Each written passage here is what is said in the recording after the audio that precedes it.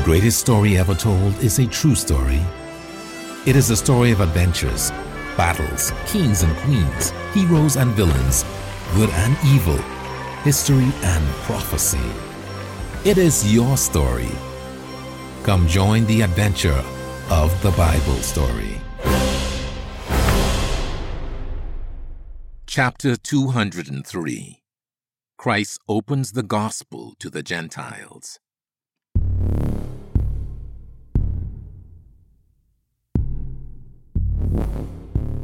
Saul was enraged. I want to finish off all of them, he bellowed to the men assisting him. The men stepped back from the zealous Pharisee. They had just told him that many followers of the Jesus of Nazareth movement were fleeing Jerusalem. Just hearing his reaction struck fear in them. We know a large group of them have gone north to Damascus to find safe haven, one of the braver assistants said.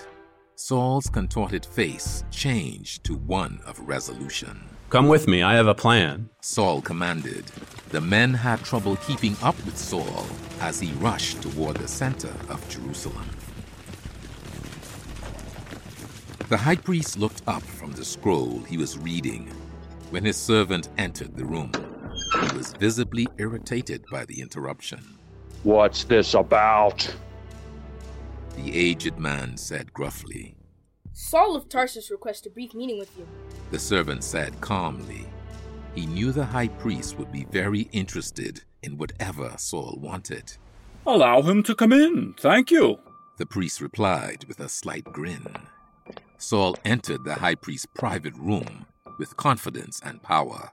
Thank you, sir, for seeing me without prior notice, he stated with great respect. He bowed slightly as he drew closer to the man he knew well. I think you will agree I have urgent business needing your attention. The high priest held high regard for Saul's zealous devotion to the Pharisaic way of life. Saul was flawless in his observance of the laws of Levitical purity and tithing. Recently, the priest was most pleased with Saul's boundless energy to wipe out Jerusalem's growing and most threatening religious faction. Surely, Saul had good news for him. How can I help you? He replied kindly. I have just received news that the followers of Jesus are fleeing Jerusalem, Saul stated with urgency. Isn't that good for Jerusalem? The high priest asked. Well, that may clear the streets of Jerusalem of such criminals, but our way of life is still threatened. How so? These people are fearless, Saul argued with conviction. No matter what we do to them, they do not stop their preaching. They will spread their religion wherever they go. A large group of them are already in Damascus. The high priest listened with alarm. What do you propose we do? You know that many leaders of the synagogues in Damascus will unknowingly welcome these former believing Jews to speak on the Sabbath. These rebels will have a ready-made audience to hear their erroneous teaching. We must slow them down before they corrupt the entire city. With official letters from you, I can warn the leaders of the synagogues, Saul suggested. And all those I find of this way, I can drag back to Jerusalem for judgment and punishment. You have my full support, the high priest confirmed. Make your plans and come back for the letters later today. Excited by the high priest's support, Saul rushed to prepare his assault on his rivals in Damascus. It was early in the morning when Saul and his men began the final hours of their journey to Damascus. Saul had plenty of time to plan his attack over his several days-long trip. He was eager to begin his purge of Damascus. The men with him were as committed as he was. He quickened his pace the closer they came to the city. His men, breathing deeply from the pace, followed closely behind him. Although this was not a pleasure trip, Saul still looked forward to seeing Damascus. The city was rich with history. It had both Greek and Roman architecture and reminded Saul of his home city of Tarsus. As the men drew near the city around noon, a light brighter than the sun suddenly shone around Saul and his men. They all fell prostrate to the ground. Saul, Saul, why are you persecuting me? A thunderous voice stated in Hebrew. You are hurting yourself by hitting back like an ox kicking against its owner's stick. The men with Saul saw the light and heard a voice, but could not understand what was being said. Who are you, Lord? Saul asked, trembling. The voice responded, I am Jesus, whom you are persecuting. Saul was shaking in fear. All of his confidence and indignation had fled, replaced by alarm. For a man as passionate and determined as Saul, God had to use an intense experience to wake him up spiritually. Get up and stand on your feet. Jesus commanded Saul. Christ knew he had Saul's attention, and he wanted him to know his plans for him. I have appeared to you to choose you as my servant. You are to tell others what you have seen of me today, and I will show you in the future. Christ explained. Saul stood up carefully. He opened his eyes, but he could not see anything. When he realized Jesus of Nazareth really was God and that he was talking to him, Saul nearly fell to the ground again. Christ continued, I will rescue you from the people of Israel and from the Gentiles to whom I will send you.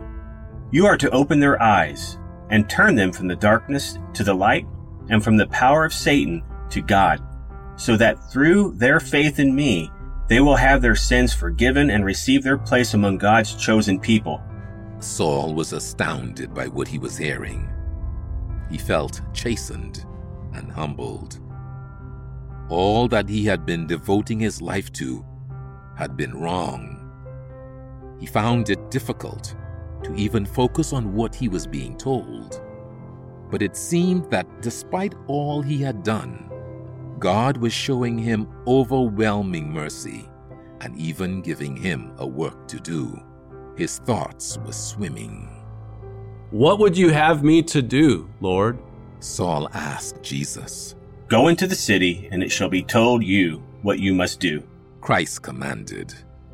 Saul wanted to obey immediately, but he could not see to walk anywhere. He had been blinded by the bright light. Is this permanent? He wondered. The men with him were speechless and still in shock. Once they regained their composure, Saul directed them to take him into the city. They took him by the hand like a little child and led him through the gate of Damascus. The fierce warrior against Christ had no fight left in him. Saul knew he needed to fast. He did not drink water or eat food for the next 3 days. He thought deeply on how wrong his thinking had been, how much suffering he had caused, and how dramatic a change of life he was going to have to make. And he patiently waited for more directions from Jesus Christ.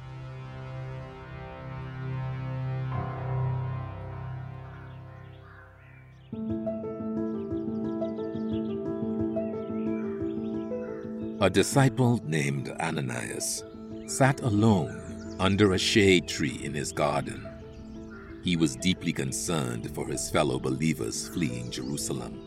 The overzealous Pharisee named Saul was butchering people and splitting up many families. The devout Ananias had been dedicating his time to help the followers of Jesus find shelter and work in their new home city. His heart ached for all those stripped from their homes in Jerusalem for the name of Jesus.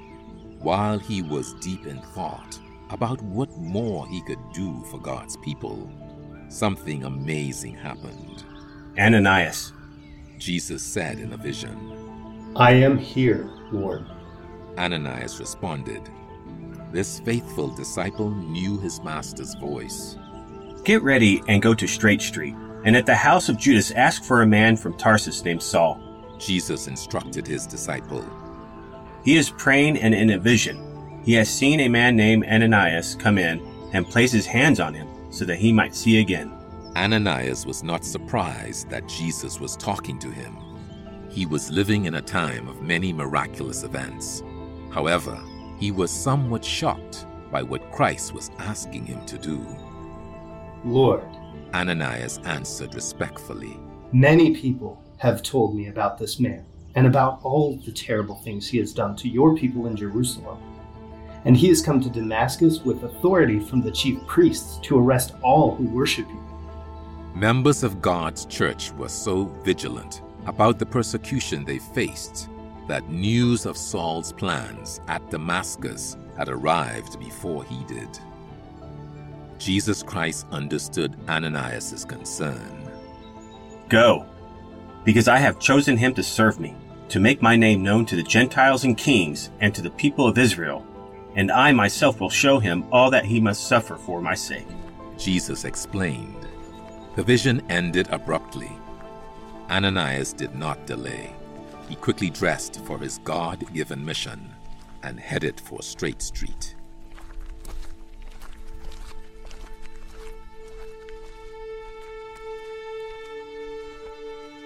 Locating the house of Judas, Ananias knocked on the door, politely introduced himself, and asked to see Saul. He entered the room where Saul was and placed his hands on him. Saul was startled by being touched by someone he could not see.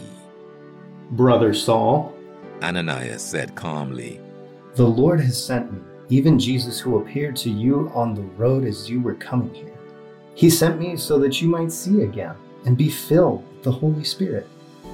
At once, something like fish scales fell from Saul's eyes, and he was able to see again. As he looked at Ananias, tears filled Saul's eyes. He was so thankful that his sight had returned, and he was moved at the prospect of receiving God's Spirit. Ananias was moved to see this man, who had been such a terror to God's people, demonstrate such a childlike attitude. He continued speaking as Christ had instructed him. The God of our ancestors has chosen you to know his will, to see him, and to hear him speaking with his own voice. You will be a witness for him, to tell everyone what you have seen and heard. And now, why wait any longer? Get up and be baptized, and have your sins washed away by praying to him.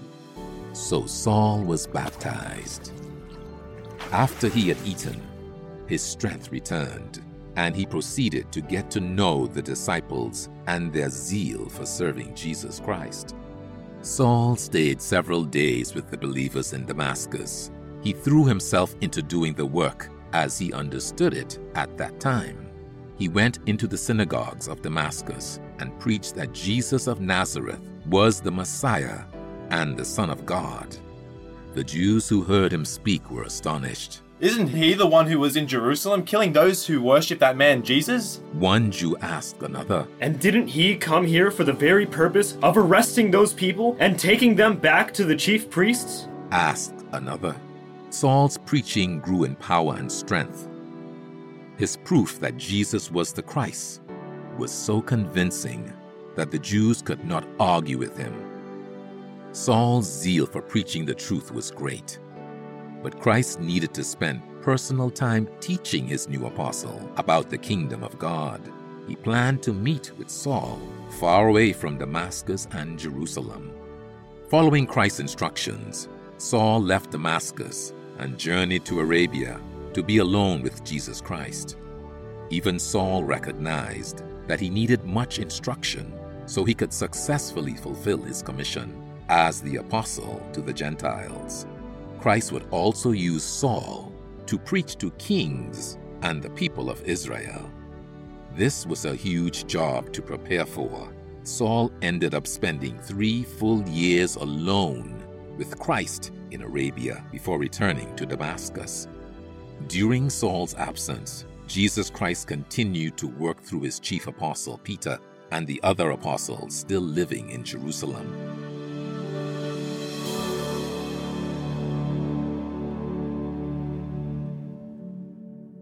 After Peter and John's successful trip through the villages of Samaria, Peter visited the disciples in Lydda.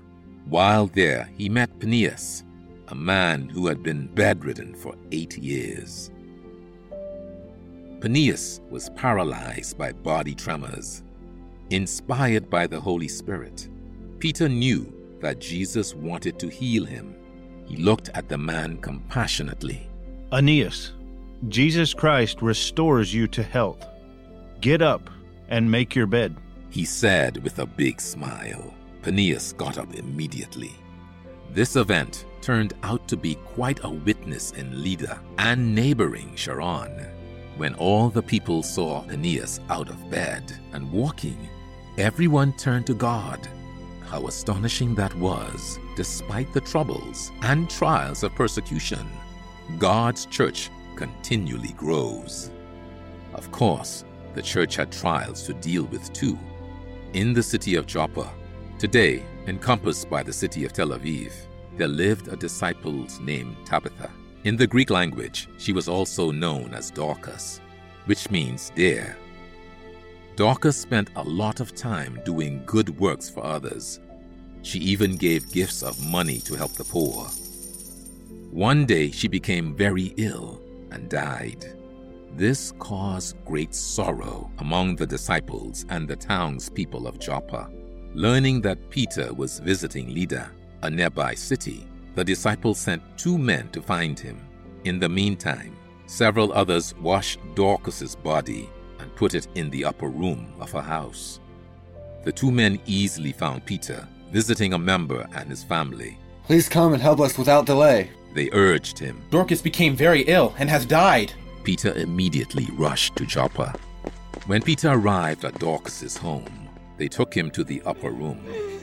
All the widows in the congregation stood beside Peter weeping and showing him the clothing that Dorcas had made for them. He politely asked the women to leave the room. Peter then knelt down and prayed fervently for Dorcas to be resurrected. He looked up and turned toward the lifeless body, saying, Tabitha, arise. A great miracle took place. Tabitha opened her eyes. When she saw Peter, she sat up. Peter gave her his hand and helped her out of the bed. With great joy, he called out to the disciples and the widows, Come up here, all of you. When they came to the entrance of the upper room, he presented Dorcas to them alive. This miracle became known throughout Joppa, so that more believed in Jesus Christ.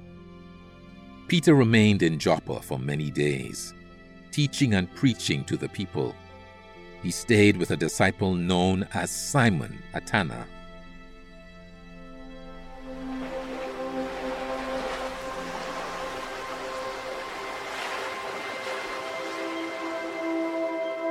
The Roman soldier breathed in the fresh sea air as he looked out toward the Mediterranean Sea from his rooftop. It was another beautiful afternoon. The brilliance of the blue sky was surpassed only by the turquoise color of the calm, pristine seawater. I am a blessed man, Cornelius thought. He had dedicated his life to being the best soldier possible. He worked hard and kept himself physically fit. In time, he had been promoted to the rank of centurion. This gave him more pay and better opportunities. He was captain over 100 soldiers of the Cohors Italica, Italian band. Being a captain was a position of leadership and honor. Yet Cornelius remained humble. He worked diligently to help his soldiers succeed as he had. Of all things good in his life, he treasured most being stationed at Caesarea, the Roman capital of the province of Judea. He didn't feel this way because of Caesarea's pleasant physical surroundings, or being it was a center of government. though these are great benefits, he said under his breath. No, Cornelius loved Caesarea because it had brought him close to Jerusalem, the center of the Israelites' religious worship. He had grown tired of Rome's religious practices. They made no rational sense. Although he did not become a Jewish proselyte, he did learn about the one true God, the creator of all things, and taught his family about him. Cornelius suspected that this true God had a purpose for creation. The Roman gods, even if real, were no different from evil men. They supposedly loved silliness and fun. The true God obviously began the nation of Israel for a reason. What was it? Cornelius wondered. He loved the Jewish Israelites for their earnestness. He gave alms to help their poor. He prayed fervently to the true God always. However, he recognized that something was missing in his life. Cornelius wanted to know more. Cornelius again looked briefly toward the sky. It was mid-afternoon, the time many Jews would be praying at the temple in Jerusalem. He wanted to pray too. He bowed his head to thank God for his many blessings. But then he opened his eyes for just a second and saw something spectacular.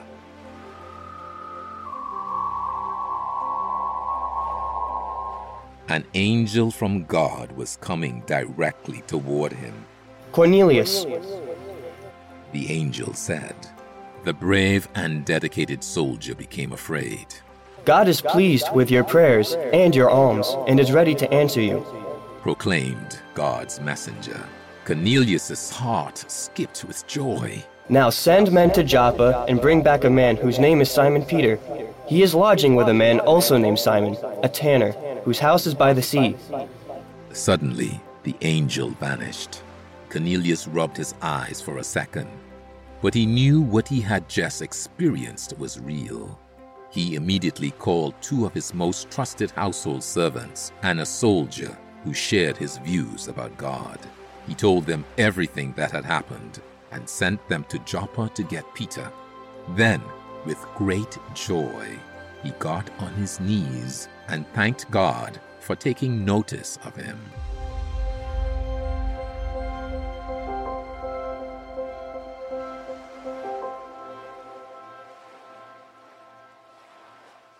Peter had a busy morning teaching and counseling the new members in Joppa. He deeply appreciated being able to stay with Simon, who was well known for his skill with tanning hides. Being a man of some wealth, Simon's house had ample room to host members for private counseling. Being close to the sea, Peter was also provided the opportunity to be alone and refresh himself. He especially loved the private patio on the roof at Simon's house. He could sit up there and take in the beauty of the sea and breathe the fresh, salty air. He could also pray privately without interruption. At about noon, on the day after the angel visited Cornelius, Peter went up onto the roof to pray. While praying, Peter became very hungry. However, the noon meal was still being prepared. Little did Peter know that Jesus Christ was orchestrating a momentous event. He allowed Peter to fall into a trance. In the vision, Peter saw heaven opened and a huge sheet being let down toward him by its 4 corners. Inside the sheet were all kinds of animals, reptiles, and wild birds. It was a creepy thing to see. Get up, Peter. Kill and eat. A thunderous voice said. Certainly not, Lord, Peter responded. I have never eaten anything ritually unclean or defiled. Do not consider anything unclean that God has declared clean, the voice answered. This happened 3 times, and then the sheet was taken back unto heaven. Peter came out of the trance, but wondered what the vision meant. While Peter was trying to process the vision, the men sent by Cornelius had located Simon's house and was standing at the gate. Is there a guest named Simon Peter staying here? The soldier yelled into the courtyard. Peter was still dumbfounded and was turning the whole vision over again in his mind. Christ had to get Peter's attention. Listen, 3 men here are looking for you. The Spirit said, Get up and go downstairs and go with them. Don't doubt anything. I have sent them to you. Staggering briefly from kneeling so long, Peter quickly gained strength in his legs and went down to greet the men at the gate. I am the man you are looking for, he informed the 2. Why have you come? Captain Cornelius sent us. He is a good man who worships God and is highly respected by all the Jewish people. An angel of God told him to invite you to his house in Caesarea so he could hear what you have to say, they said with respect for Peter. So God's chief apostle invited the men in and had them spend the night there. The next day, they got ready and headed to Cornelius. Some of the believers from Joppa also went along. The work of God was about to take on a new and unexpected dimension. The following day, Peter arrived in Caesarea, where Cornelius was waiting for him, together with relatives and close friends he had invited. As Peter was about to enter the house, a very eager Cornelius met him. Overwhelmed with emotion, Cornelius fell at his feet and bowed down before him. Stand up, Peter said. I myself am only a man. He reached out to Cornelius and helped him to his feet. The 2 men went indoors, talking as they walked. To his amazement, Cornelius' house was full of people. Peter was astonished to see all these Romans, so obviously supportive and excited about the truth of God. He had never seen such a thing, and momentarily wondered that God had led him here. Then he thought about the unusual vision he had been given the day before, and suddenly he realized the connection between the 2. His face lit up in recognition. Peter looked around at the crowd, who was clearly thrilled to have him with them. He composed his thoughts and then began to speak.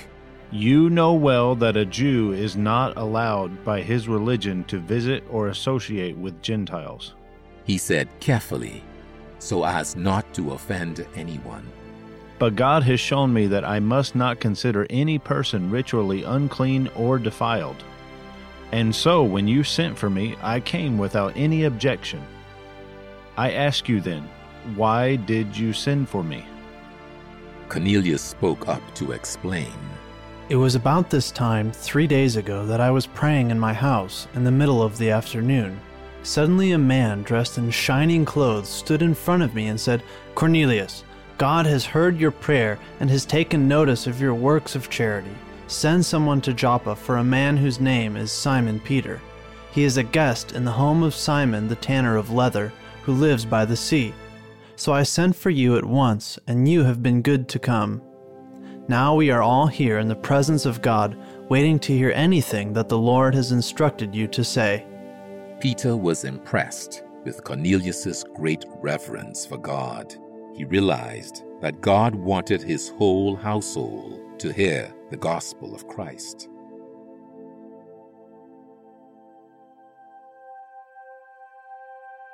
Peter looked over the entire group. All eyes were fixed on him, and all ears were attentive. I now realize that God is not a respecter of persons, he began. Those who fear him and do what is right are acceptable to him, whether they are Jew or Gentile.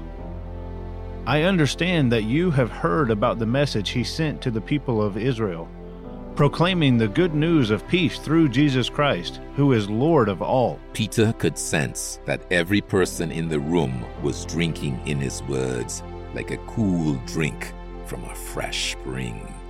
You know of the great event that took place throughout the land of Israel, beginning in Galilee, after John preached his message of baptism. He continued. You know about Jesus of Nazareth, and how God poured out on him the Holy Spirit and power. He went everywhere, doing good and healing all who were under the power of the devil, for God was with him.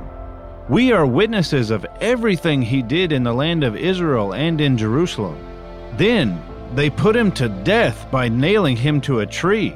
But God raised him from death 3 days later and caused him to appear, not to everyone, but only to the witnesses that God had already chosen, that is, to those of us who ate and drank with him after he rose from death.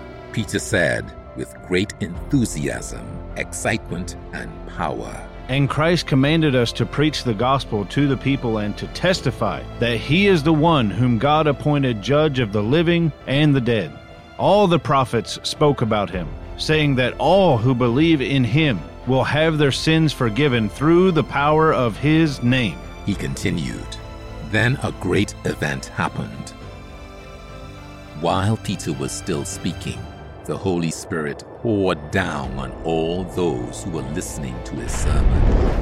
The Jewish believers who had come from Joppa with Peter were astonished that God had poured out his gift of the Holy Spirit on the Gentiles too. Peter heard the Gentiles speaking and praising God's greatness in the Hebrew language. God's chief apostle was filled with joy.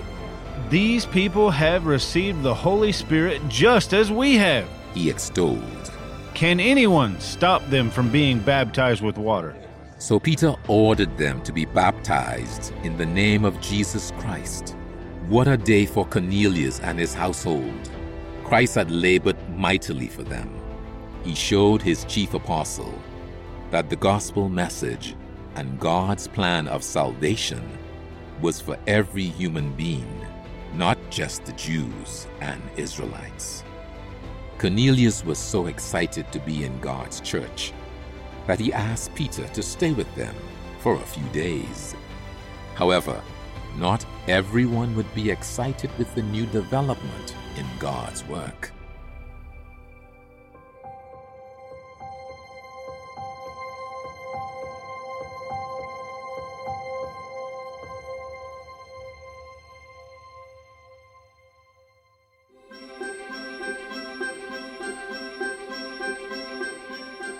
To be continued in our next episode, and continue the adventure by reading the Bible story. Find it under the Resources tab at pcg.church.